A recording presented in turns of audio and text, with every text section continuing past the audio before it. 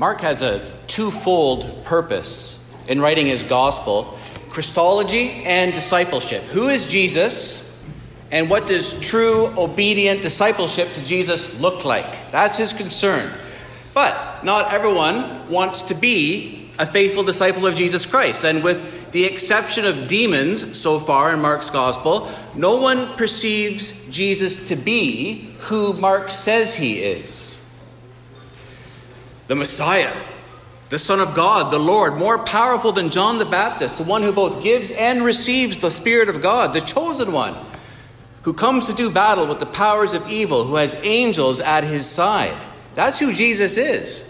And though God is in their midst in the person of his beloved Son, the divine bridegroom, the Lord of the Sabbath, the religious authorities are offended by Jesus. This man doesn't keep the man-made tradition of the elders when it comes to fasting, right? He's an habitual Sabbath breaker. He associates with moral and social scum.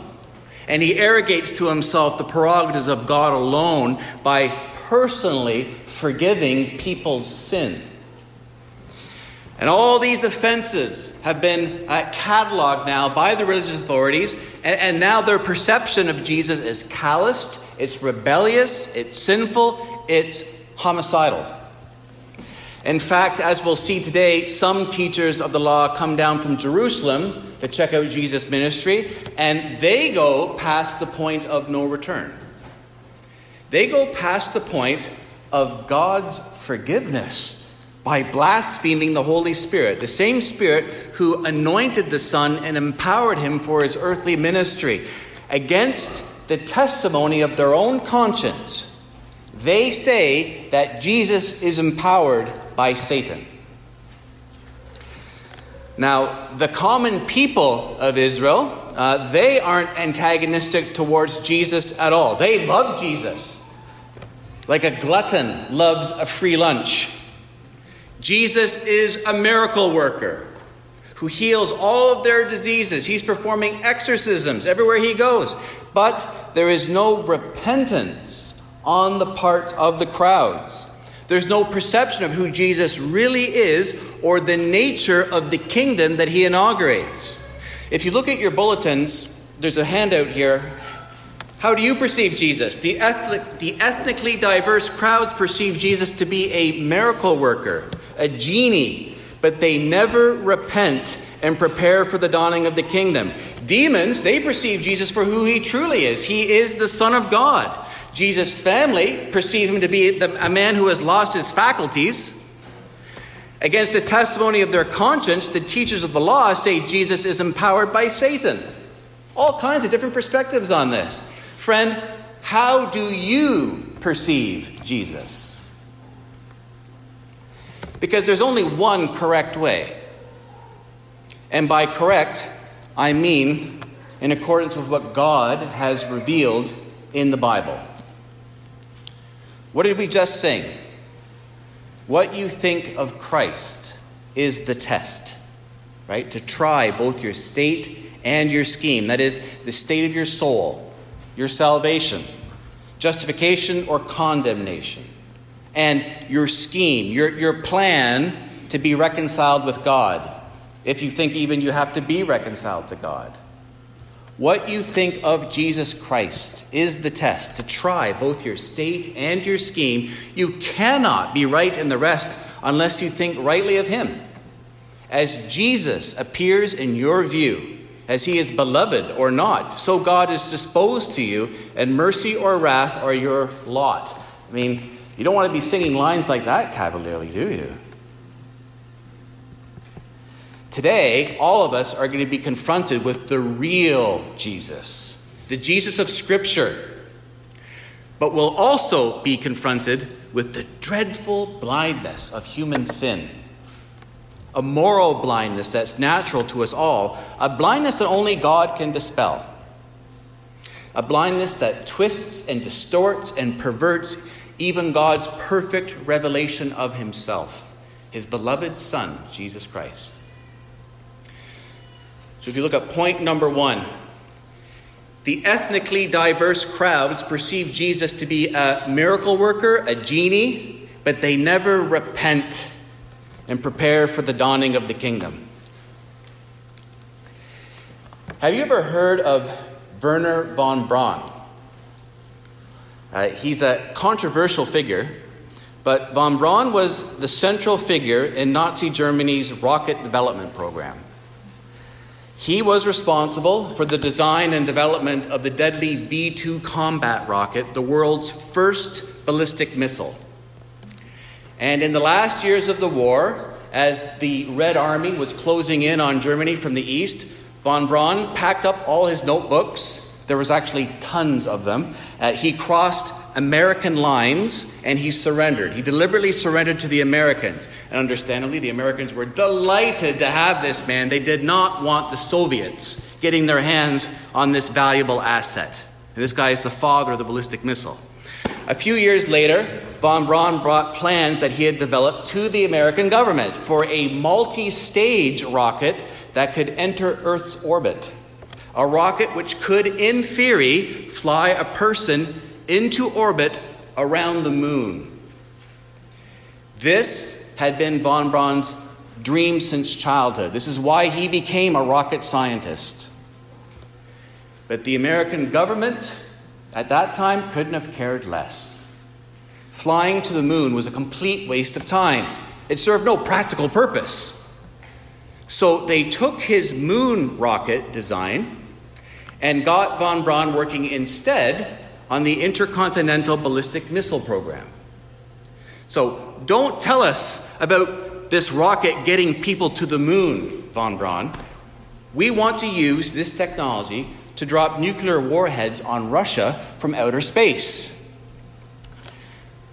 I probably didn't do a very good job, but that's the closest earthly parallel I could think of for how the crowds react to the miracles that Jesus performs, right? In both cases, something which is supposed to serve another purpose entirely is perverted on a grand scale. In the eyes of the people, Jesus is just an itinerant faith healer. What did we read in the first 13 verses of Mark's prologue, right? They're not seeing any of that. What's the witness of John the Baptist? They're not seeing any of that. This man is a magic genie. He'll exorcise your demons and he'll heal you. Verse 7, Jesus withdrew with his disciples to the lake, and a large crowd from Galilee followed. When they heard all that he was doing, many people came to him from Judea, Jerusalem, Idumea, and the regions across the Jordan and around Tyre and Sidon. See, the miracles that Jesus performs in the power of the Spirit, they sort of act like a two-edged sword. On the one hand, it attracts people to him, which is good. That's a good thing. People hear there is a man who can heal the sick, cleanse lepers, raise paralytics, cast out demons, and they come to him in droves. But Jesus isn't going about the country performing miracles just to be gracious and nice. These mighty acts of power attest to who Jesus is, truly is. They're signs. These miracles have significance. They're silent sermons. I mean, go to any culture during any period of time and you will find miracle workers, healers, exorcists. But Jesus came to preach repentance in the nearness of the kingdom of God, the rule of God over the hearts and lives of his covenant people. That's why he came. Performing miracles and exorcisms and healing people attest to this fact that the kingdom has been inaugurated in his person, in his ministry. There's a unique authority claim involved with this. But all through Mark's gospel, and you want to just store this in your back pocket, all through Mark's gospel, the crowds, which are mentioned 40 times in the Gospel of Mark, never once do the crowds repent or prepare for the kingdom. Not once. They only ever think in terms of relief from pain and affliction. And in Mark 15, it's the crowd who shouts out, "Crucify him! Crucify him!" And folks, nothing's changed. We often, to our shame, hear Christians telling unbelievers, their friends, their family, come to Jesus because Jesus can fix your marriage. Jesus can make you rich. Jesus can make you healthy. Jesus can free you from anxiety and worry. Where you perceive your greatest lack, Jesus can fill it and give you happiness and abundance. But that very pragmatic use of God demonstrates a clear lack of interest in God himself, doesn't it? After all, who cares? Who really cares what a genie is like? Genies serve one purpose: to grant us our wishes and make us prosperous and happy. So, pay close attention later in the service as we witness 2 baptisms today. You won't be hearing anything like that from our 2 baptismal candidates today, Stephanie and PJ. They both will state it plainly, and they're going to state it with great gratitude. I came to Jesus in faith, first of all, for forgiveness. I came to Jesus in faith primarily to have my sins punished in his death on the cross, a vicarious sacrifice. There will be no talk in these testimonies of where I once lacked purpose in life. Jesus filled it with happiness and abundance, and that is primarily why I converted to Christianity. Yes, don't mistake me. There is unspeakable joy in being a Christian. But that joy flows downstream from what God has accomplished in Jesus' death and resurrection for sin. That comes first. Jesus is very popular. He is attracting huge crowds. Verse 9, because of the crowd, he told his disciples to have a small boat ready for him to keep the people from crowding him. For he had healed many, so that those with diseases were pushing forward to touch him. In my experience, there are certain paintings by artists you never find in honest-to-goodness stores, but only at yard sales and stalls along the side of the road outside of places like Knoxville, Tennessee. I'm talking about paintings of a very Aryan-looking Jesus sitting on a rock with a shepherd's crook in one hand, a snow-white lamb in another, and a couple of smiling kids on his knees, right? We've probably all seen those. That is a very, very skewed picture. It's a skewed caricature, and it's certainly not what we're seeing here. This is more like those shameless celebrities and fans who press in, on a celebrity at the airport and just try to take their picture. It's terrible. And notice, there doesn't seem to be the slightest understanding of or concern for who Jesus is or his mission. Nothing. The people are pushing forward in a frenzy to touch him that they might be healed. They have all these diseases. They're coming, heal us, heal us.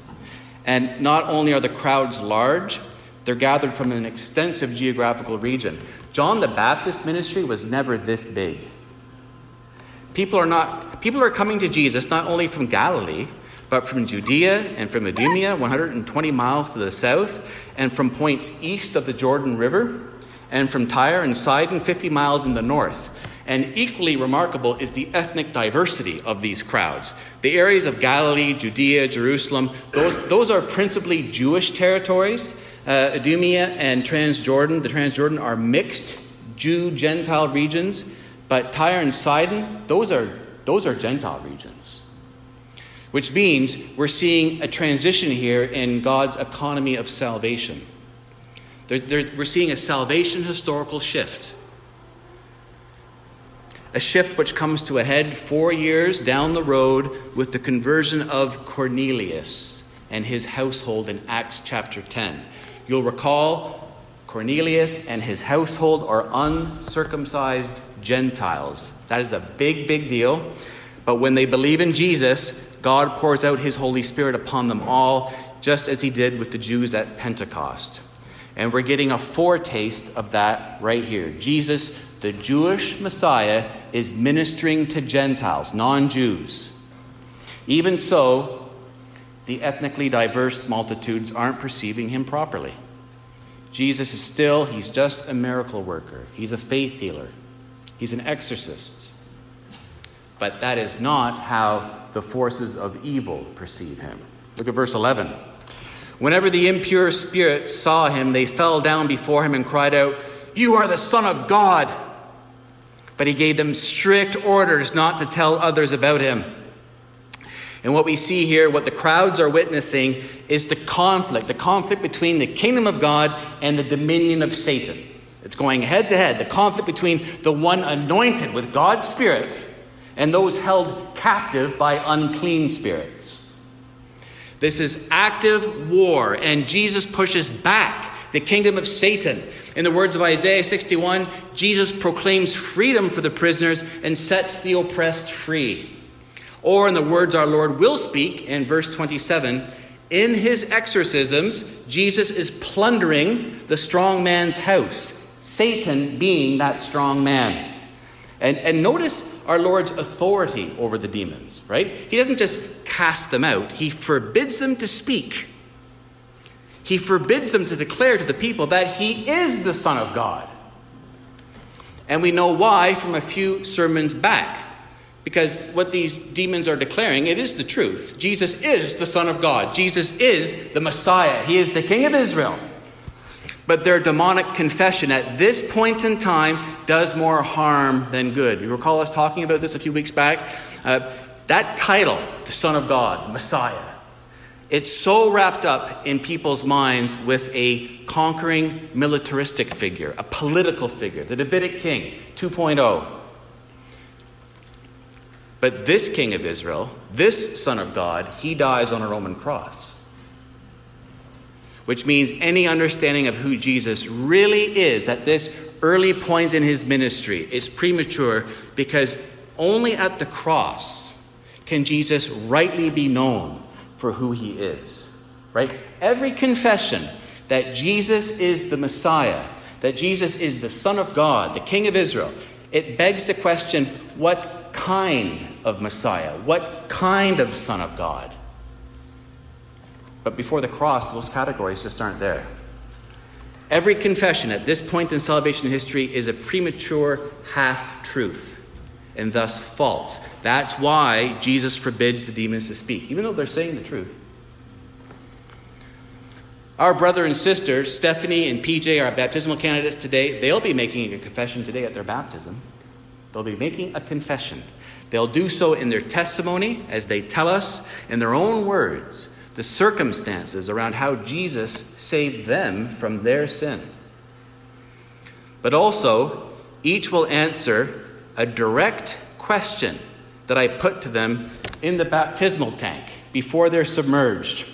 A question that moves ahead in time from what we read here in Mark chapter 4. This is what I'm going to ask. I'm going to ask PJ, Stephanie, so here's your heads up right now, okay? PJ, Stephanie, do you believe Jesus Christ is the Son of God who died to pay the just penalty for your sin and 3 days later was raised bodily to life? So do you see? No one's making that kind of confession yet in Mark chapter 3, right? Not even the demons are saying that yet. And before they're submerged, I'll ask both candidates, PJ, Stephanie, are you prepared to deny yourself and follow Jesus no matter the cost to your comfort or your reputation? Because if the answer to that first question is yes, the second must follow. Right? And this is a question for all of us, friends, all of us. Do you believe Jesus Christ is the Son of God, who died to pay the just penalty for sin and 3 days later was raised bodily to life? Are you prepared, friend, to deny yourself and follow Jesus Christ, no matter the cost to your comfort or your reputation?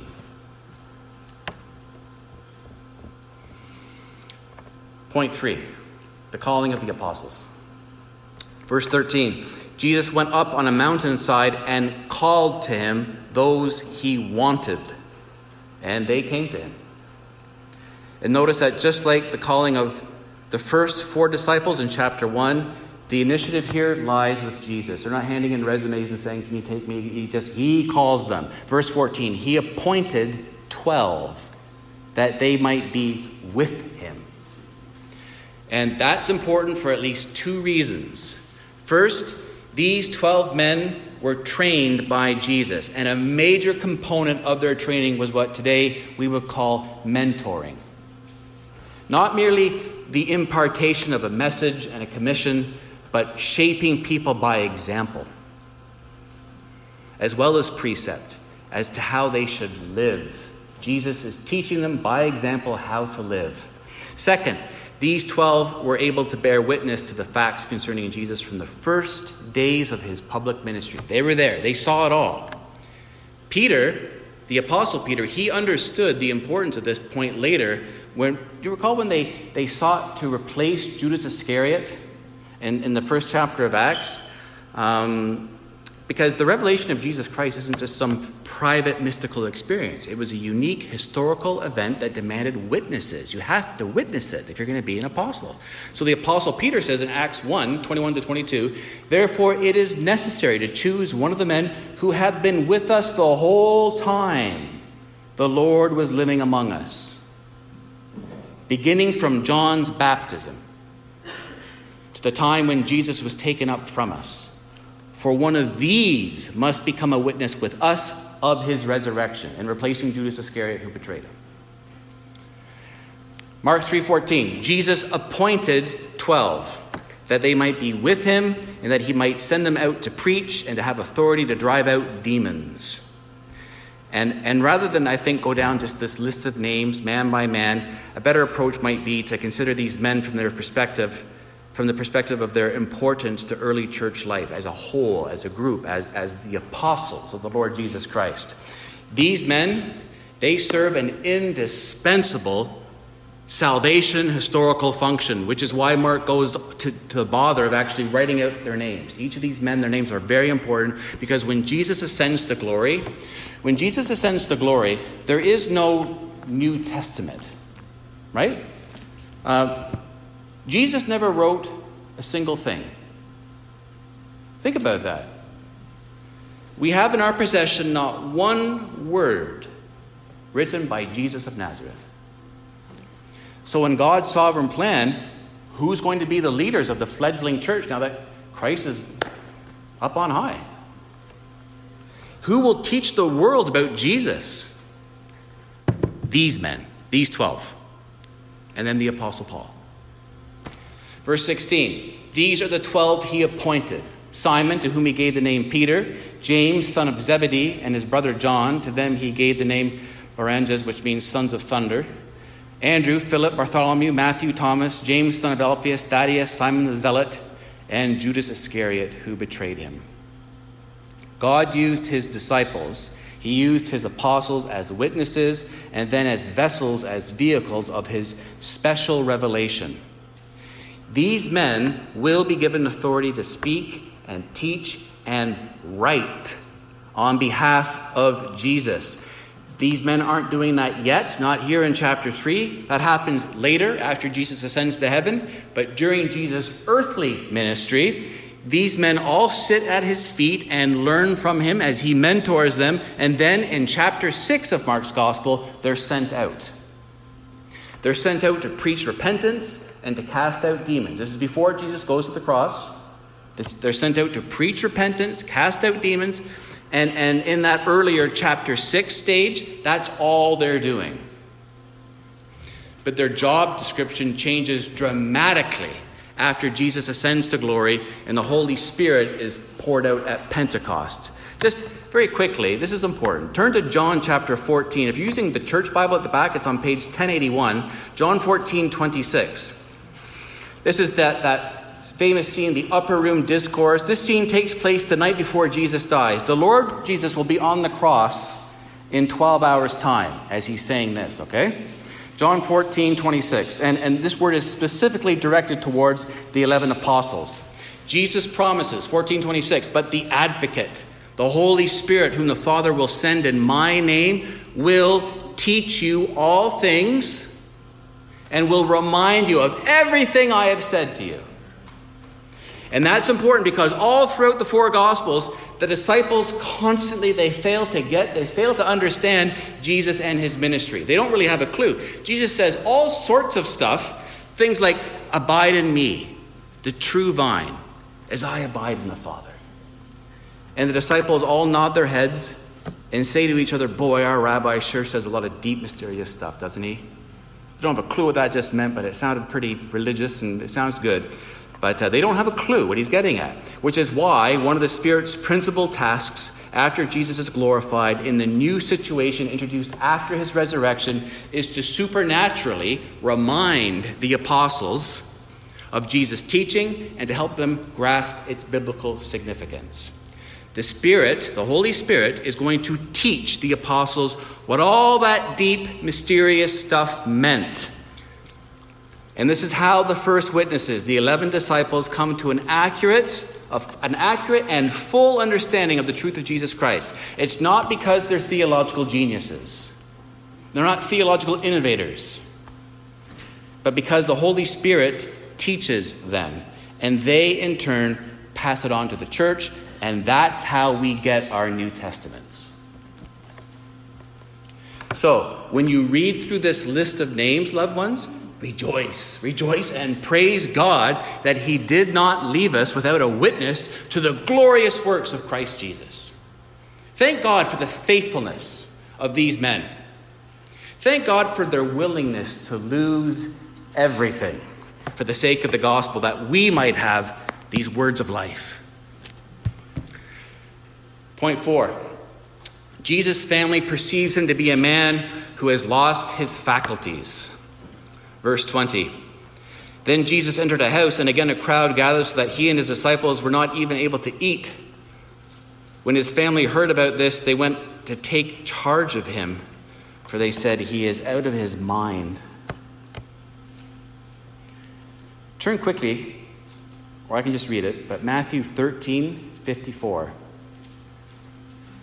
Matthew 13:54. Coming to his hometown, Jesus began teaching the people in their synagogue, and they were amazed. So this is the hometown, the local boy comes home. He's preaching, teaching the synagogues, people that he grew up with, people who know his family, right? And they say this, where did this man get this wisdom and these miraculous powers? Isn't this the carpenter's son? Isn't his mother's name Mary? And aren't his brothers, James, Joseph, Simon, and Judas, aren't all his sisters with us? Where then did this man get all these things? And they took offense at him.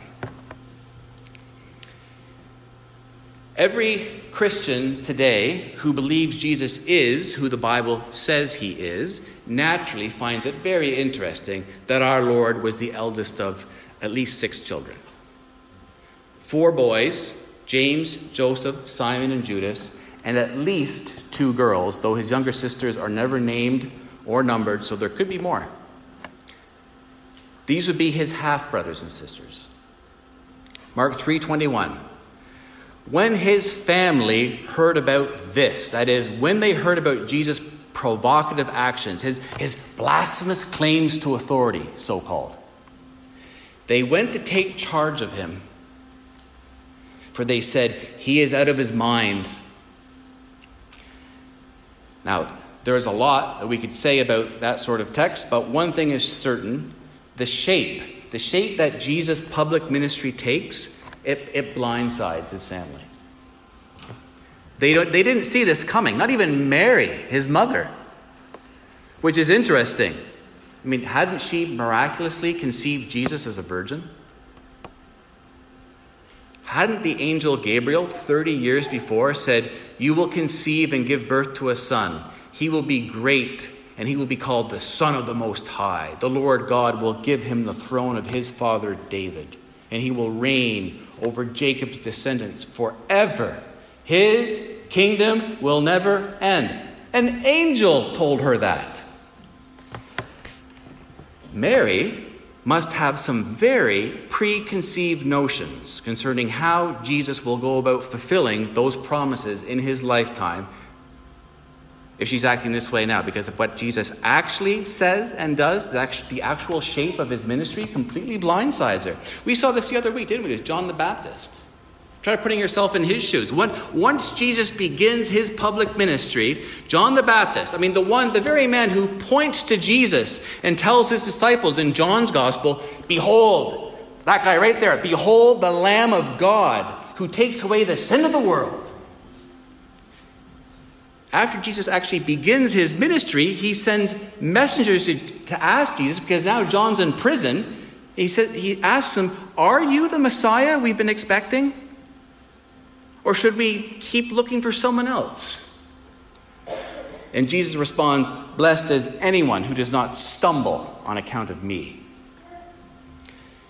Mary is stumbled on account of Jesus. Read over the first 3 chapters of Mark's gospel again.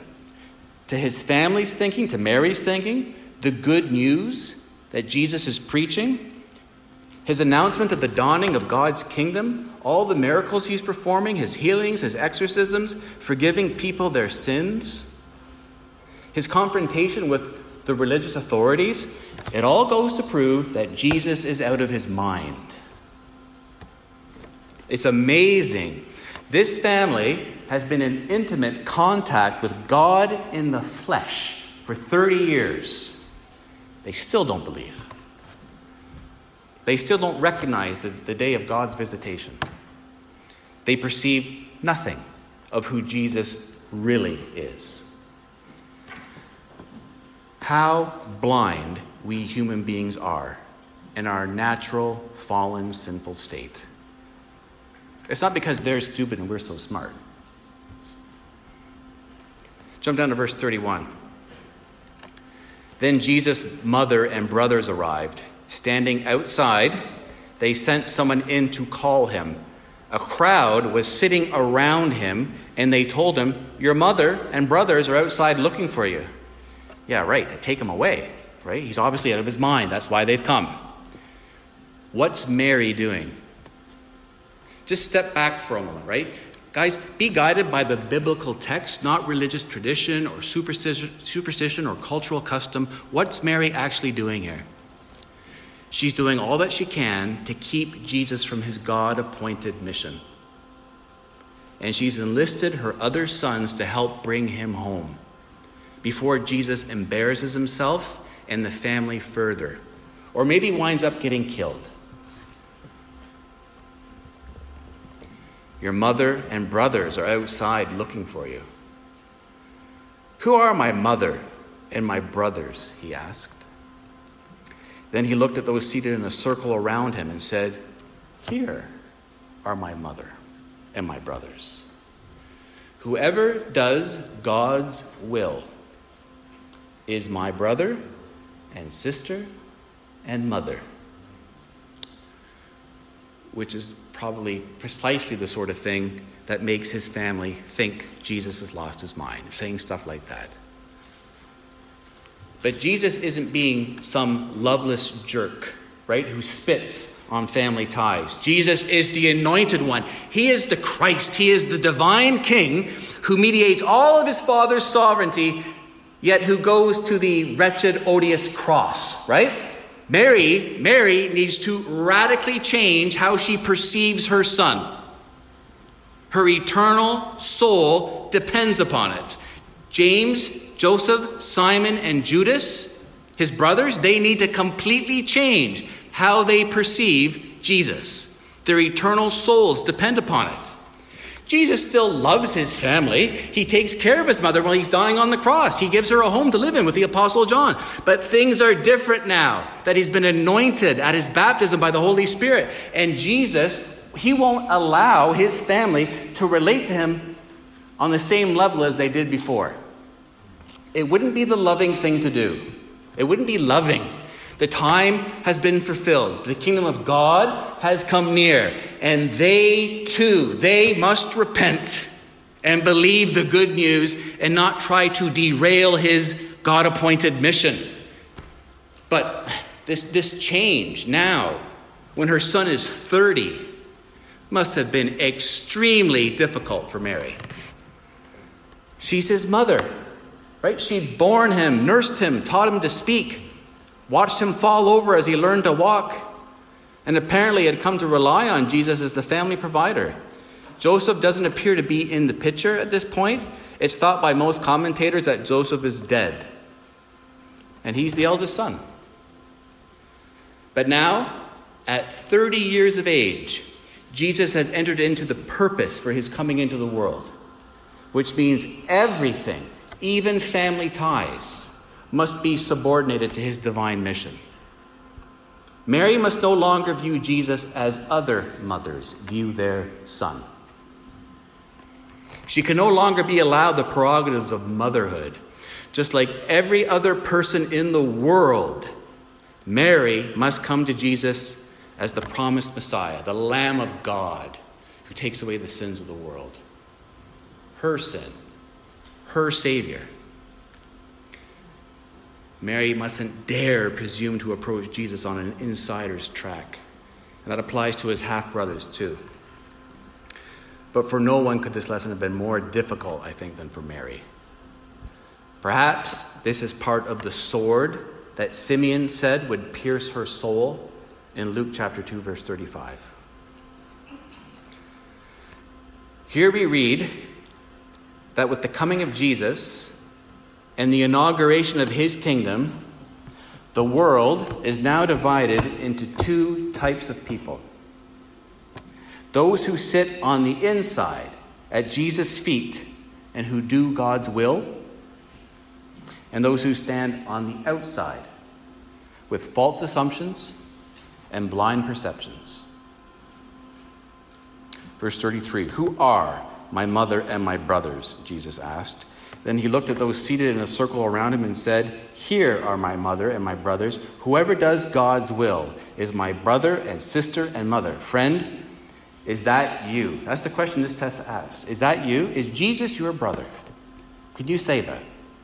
PJ and Stephanie, they're planting their flags firmly in the ground this day of their baptism and saying, "We're with Jesus. We're with Jesus. We're those who sit on the inside at Jesus' feet and who do God's will." But Mark saves the worst false perception for last, and it's such a deliberately wicked and false perception of Jesus, it cannot be forgiven. It's an unforgivable sin. Look at point 5. Against the testimony of their conscience, that's very important. Against the testimony of their own conscience, the teachers of the law say Jesus is empowered by Satan. Verse 22. "And the teachers of the law who came down from Jerusalem said, 'He is possessed by Beelzebul,'" another name for Satan. "By the prince of demons, he is driving out demons." And notice, they're not denying Jesus' power to perform miracles. They're not accusing him of being an imposter. He's some kind of charlatan. Rather, they impugn the source of his power, right? They ascribe the source of Jesus' power to Satan rather than to God the Holy Spirit. He is possessed by Beelzebul. By the prince of demons, he is driving out demons. And in response to this charge, Jesus tells the parable of the house divided. This is the third parable of Mark's gospel. Verse 23. "So Jesus called them over to him and began to speak to them in parables. 'How can Satan drive out Satan?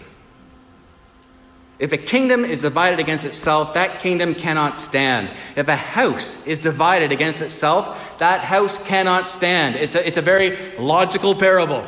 He's saying, guys, think about what you're saying, right? If my work is diametrically opposed to Satan, then how can I be empowered by Satan?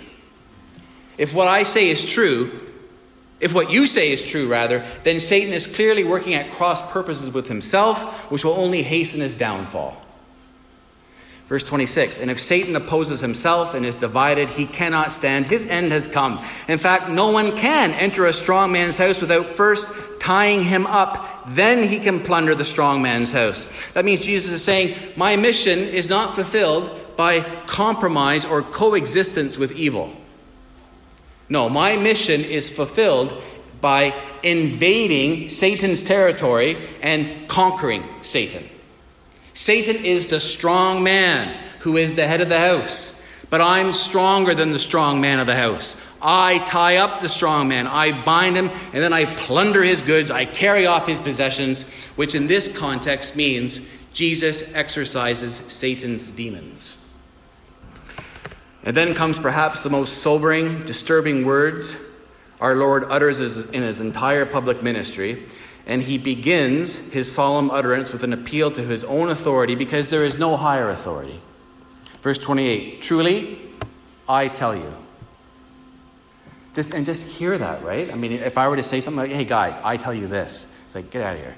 No, but Jesus, again, does it with a straight face. Truly, I tell you, Jesus, the Messiah, right? The Son of God, the Lord of the universe, the Anointed One. Truly, I tell you, people can be forgiven all their sins and every slander they utter. But whoever blasphemes against the Holy Spirit will never be forgiven. They are guilty of an eternal sin. He said this because they were saying he has an impure spirit.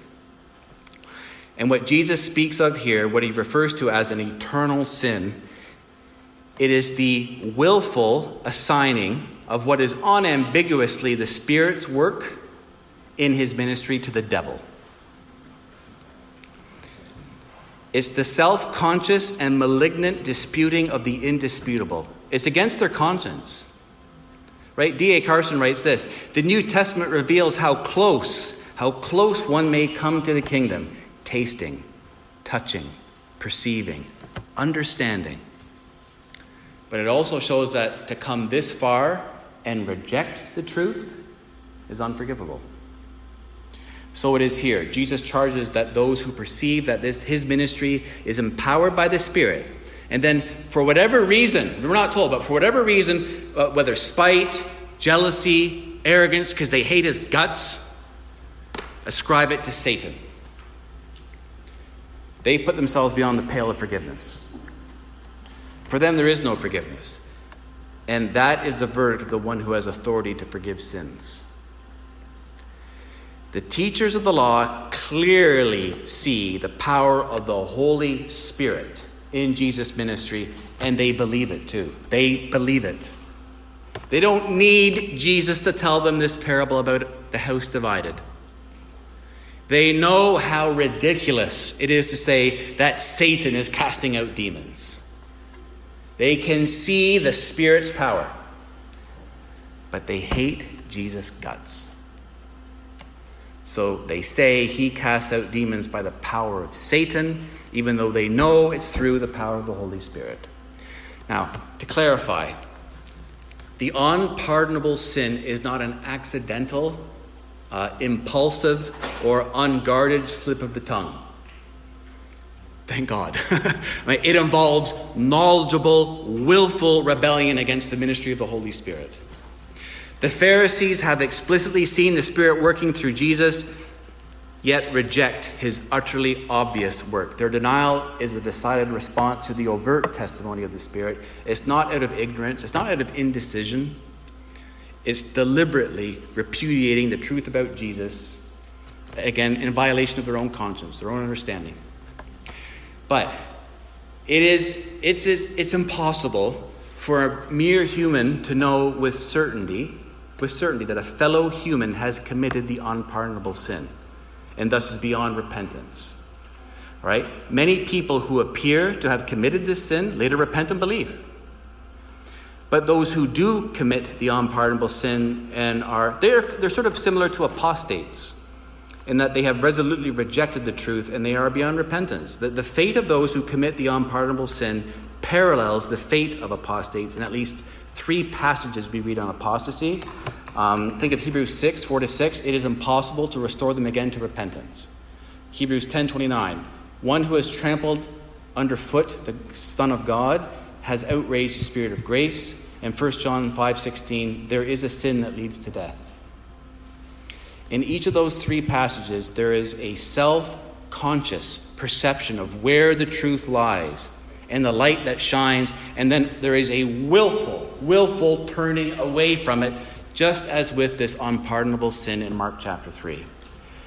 And know this too, those who have committed the unpardonable sin aren't worried about it. So if you're sitting there worried that maybe I committed the unpardonable sin, Praise God. If you're worried about that, you haven't committed it, obviously.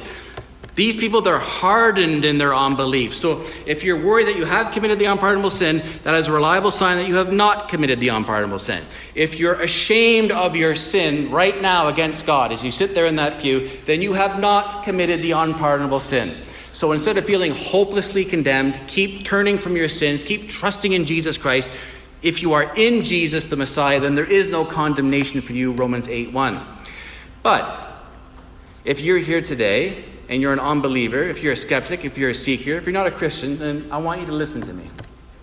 Not believing the good news of Jesus Christ, not believing in what God has accomplished in Jesus' death and resurrection for sin in Christ, and in consequence what he will accomplish, not believing that is sin. That's sin, not to believe. Not trusting in Jesus for salvation, that is sin. You may not have committed the eternal sin, the unpardonable sin, of knowingly, against your conscience, attributing the power of God's Spirit at work in Jesus Christ to Satan himself. But hell is just as real a potential eternal destiny to you as if you had. And God is perfectly within his rights to hand you over to a terrible cycle of ever-increasing unbelief and idolatry and rebellion. Friend, take stock. How many thousands of times have you spurned the gospel? How many times have you heard the gospel preached and thought, not yet. There's more sinning to be enjoyed first. There's more autonomous freedom to explore. How many times have you let the elements of the Lord's Supper pass you by with some exceedingly lame excuse for your unbelief? Friend, it's not God's job to keep pursuing you. We read in Romans 1 that those who suppress the truth of God by their wickedness, God gives over to the penalty of their sin, that penalty being a terrible cycle of ever-increasing unbelief, idolatry, and rebellion. Paul says that 3 times in Romans chapter 1, verses 24, 26, 28. God gives people's repentance boat a push down the stream and over the waterfall. And perhaps you've seen the beginning of this. The sin and wickedness that you indulge in right now would have surprised you. It would have sickened you at an earlier stage in your life. But now you're used to it. You've grown accustomed to filth. You quite enjoy it because you become more confirmed in your rebellion against God. That's what happens when people resist Jesus year after year after year after year. And they suppress the truth of God by their wickedness. And they move farther away from the light, both from a holy living perspective and from a belief perspective.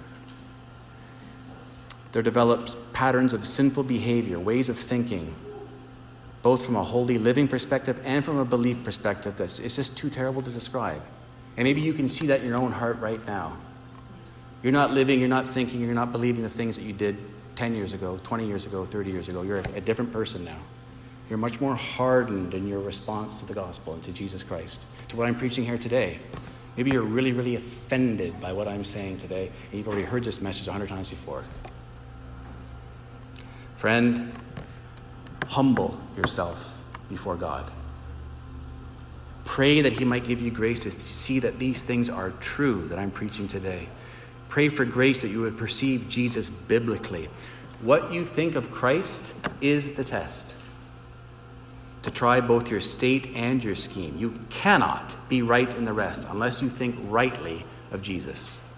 As Jesus appears in your view, as he is beloved or not, so God is disposed to you, and mercy or wrath are your lot.